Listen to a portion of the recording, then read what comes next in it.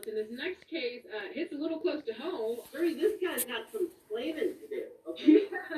This guy who was in the top 40 of 40 professionals in PR Magazine, if these allegations are true, he doesn't just have his hand in the cookie jar, he's got his whole body inside the Christmas cookie jar.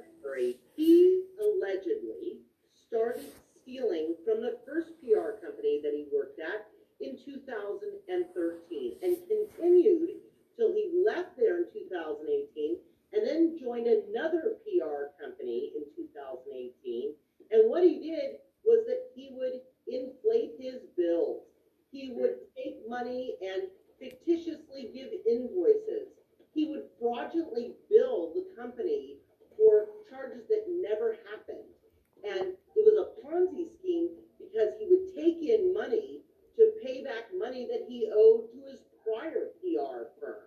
And he just kept it going and kept it going to the tune of about $2,500,000. It includes, Zuri, taking money that belonged to Megan Fox and Mindy Kaling. Wow. Such famous faces, really big names. He allegedly promised Mindy Kaling in excess of $1.75 million on a ad campaign that the company never authorized or endorsed. As to Megan Fox, it's about $450,000 allegedly that the PR firm owes her for services rendered. The criminal allegation is that it was a mix of greed and a Ponzi scheme, and he just kept it going and kept it going until he got caught. Wow. But criminal charges, though, what is he facing right now? So there is a federal indictment against him, Zuri, for 2 counts of wire fraud. For each of those counts, it's a maximum of 20 years in prison. So here's the thing. This PR guru who put his whole body into the cookie jar, not just his hand, probably, if convicted, he's going to have a long time in custody to think about whether he should have played the shell game with these celebrities. Garson has pled not guilty to the criminal charges. That case is still pending. As for the new lawsuit, his attorney tells us, we will be filing papers with the court denying the allegations of the complaint. We will, of course, continue to follow this. Kit? All right, Zuri, let's move on to Matthew McConaughey. He's got a New York Times best-selling book out. It's called Green Lights. It's a great read, full of personal and professional highs and lows. Now, Matthew reveals that after becoming a star doing rom-coms, which I love, he had to fight for that big dramatic role that earned him the Oscar back in 2014, Dallas Buyers Club. At that time, when you took the movie that won you the Oscars, you were being offered $14 million. What rom-com was it? Because I've loved you in all the rom-coms. What did you turn down for $14 million? I was reading, I'm like, just take that one more time. I'm not telling, but it was a good one.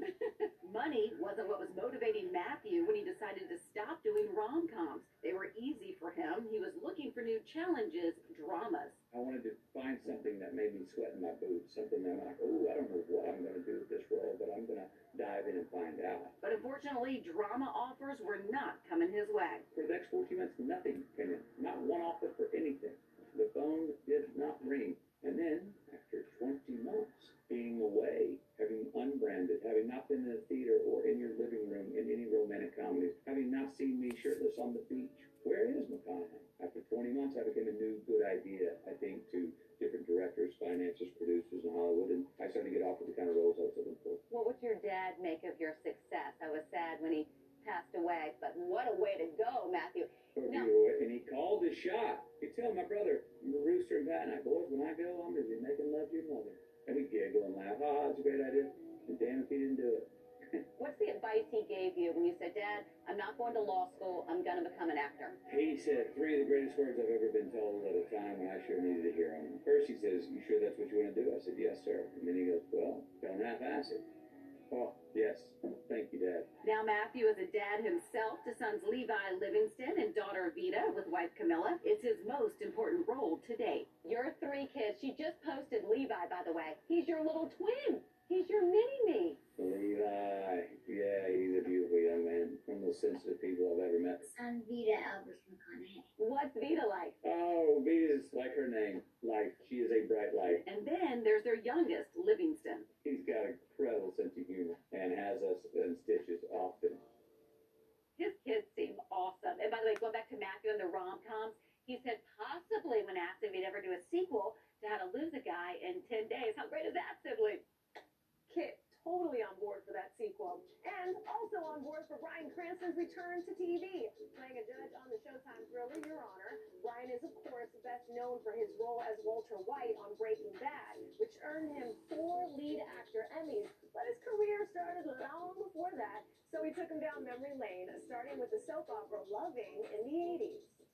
What I remember is how difficult it was, because you would learn a 60-page script overnight. I couldn't help but wondering how you felt earlier when Mike was going on about his date with Shane. And then you perform it the next day, then you throw that out and you learn the lines for the next day. And in the 90s, Bryan played Jerry's dentist on Seinfeld. There was an episode where I gave Jerry laughing gas. And one of the crew members said, hey, you know what would be funny is if first the dentist took a hit of the laughing gas first and then gave it to him. And I saved it for taping night, and I did it. And Jerry busted out laughing, and we kept it in. Bryan also starred as the patriarch Hal in Malcolm in the Middle. But as for his iconic Breaking Bad role, he had no idea how big the show would become. No actor knows if something is going to be successful. You just have to go with your gut. It was the same feeling I had about Your Honor. My mind kept going back to it, and that's always a good sign. I can do this. I can keep you safe if no one ever hears about it. The premise is so simple in a way, but complex in so many other ways. It gets down to a very animalistic response of what would you do to protect the life of your child. It's compelling, it's sentimental, it's sensitive, it's intellectually profound. That's got everything that I want to see. Your Honor airs Sundays at 10 on Showtime. All right, Katie, you just chatted with one of my favorite couples. Well, who doesn't love Kurt Russell and Goldie Hawn? These two have been together for 37 years, with maybe the longest non-married relationship in Hollywood history. I got to talk to them all about their magic, playing Santa and Mrs. Claus and the Christmas Chronicles too, and I definitely came dressed to impress. Why do you think so many people are fascinated with your relationship? Just the longevity of it, I think. And, you know, there is something about chemistry. I don't know whether that's the very thing that keeps you together. You know, relationships are always challenging, off and on, you know, whatever. And it feels they're like a good song. One's the other side of the other. And there's also sexual energy, I think, too, that just does exist even when you're older. Another key to happiness, their growing family. 4 kids, 6 grandkids, and 1 on the way. And it's no surprise the grandkids are loving their grandparents as Mr. and Mrs. Claus in their new holiday movie, The Christmas Chronicles 2. Welcome to the North Pole. Santa! Our grandkids are from 2 to 16. So it's a really fun thing that they can go to school and know that their grandparents will be seen by their friends. Sometimes I think you actually enjoy these little dangerous escapades. Let's talk about sexy Santa, because Santa's got some flowing hair and he is working that outfit. And that's Kurt is handsome and sexy. You know. No, I can't say that, you know, there's just a very light he looks like that. But really what it's about is his take on the character. Are you Mrs. Claus? Kurt, why is Goldie the perfect Mrs. Claus? On her own, Goldie Hawn is a perfect choice for Why? Mrs. Claus. Why? With Because I Kurt watched Russell her playing play. Santa, But it's why? just, yeah, I mean, who else would it be? You can still feel that chemistry. The Christmas Chronicles 2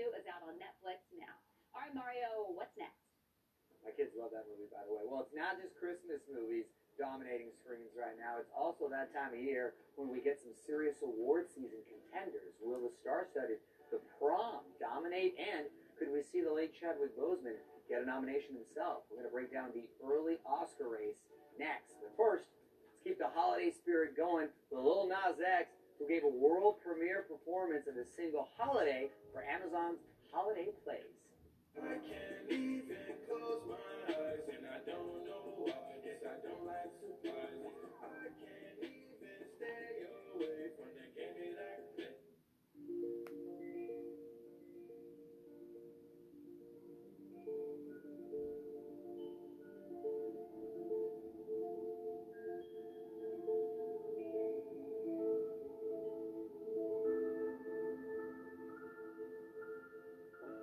Le Privé, for the night.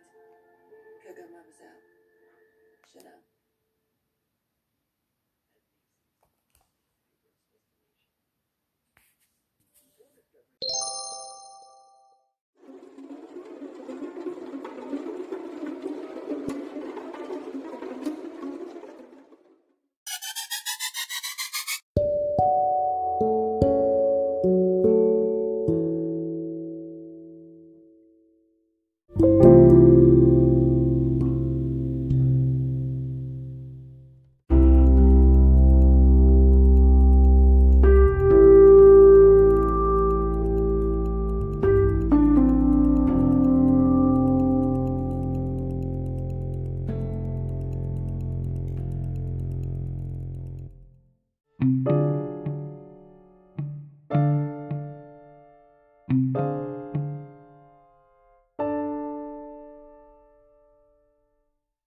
Best Director hopeful for his new film, Midnight Sky. Take a deep breath. Nice. And one that's on the fun side, but definitely a film that could make waves, is Hulu's Palm Springs. This, of course, was the Groundhog Day quarantine film that everyone was watching in the earlier parts of the summer. And next we have Ma Rainey's Black Bottom. This, of course, stars Chadwick Boseman in one of his last performances. And Juilliard Trade, Viola Davis, has an incredible physical transformation, sporting a pair of dentures, which, in my opinion, rival anything that Rami Malek had to do when he played Freddie Mercury for Bohemian Rhapsody. And with tons of big titles like Dune and West Side Story vacating the 2021 season, films like Invisible Man starring Elizabeth Moss could be something that bubbles through as a horror Oscar hopeful. And that vacancy clears the path for Jacqueline's picks. If there was an Oscar frontrunner at this point in the season, folks are already calling out Chloe Zhao's Nomadland. At the center of the film is an incredible but understated performance by Frances McDormand, but more than anything, folks are singling out Chloe Zhao in the director's and editing chair as a possible Best Picture winner. For my personal pick for this award season, I have A24's Minari. Pretty boy. I'm not pretty. I'm good looking. It's a really intimate immigrant story that has at the center Stephen Young giving one of the best performances of his career. And others to look out for, Spike Lee's Defy Bloods as a possible Best Picture contender, and Promising Young Woman's Carey Mulligan for Best Actress. Mario? So much good stuff to watch this month, so let's keep it going with the new must-see thriller, Wander. Why did Aaron Eckhart say co-star Heather Graham is like a warm blanket? Pretty nice compliment. It's only on Access, so stay right here.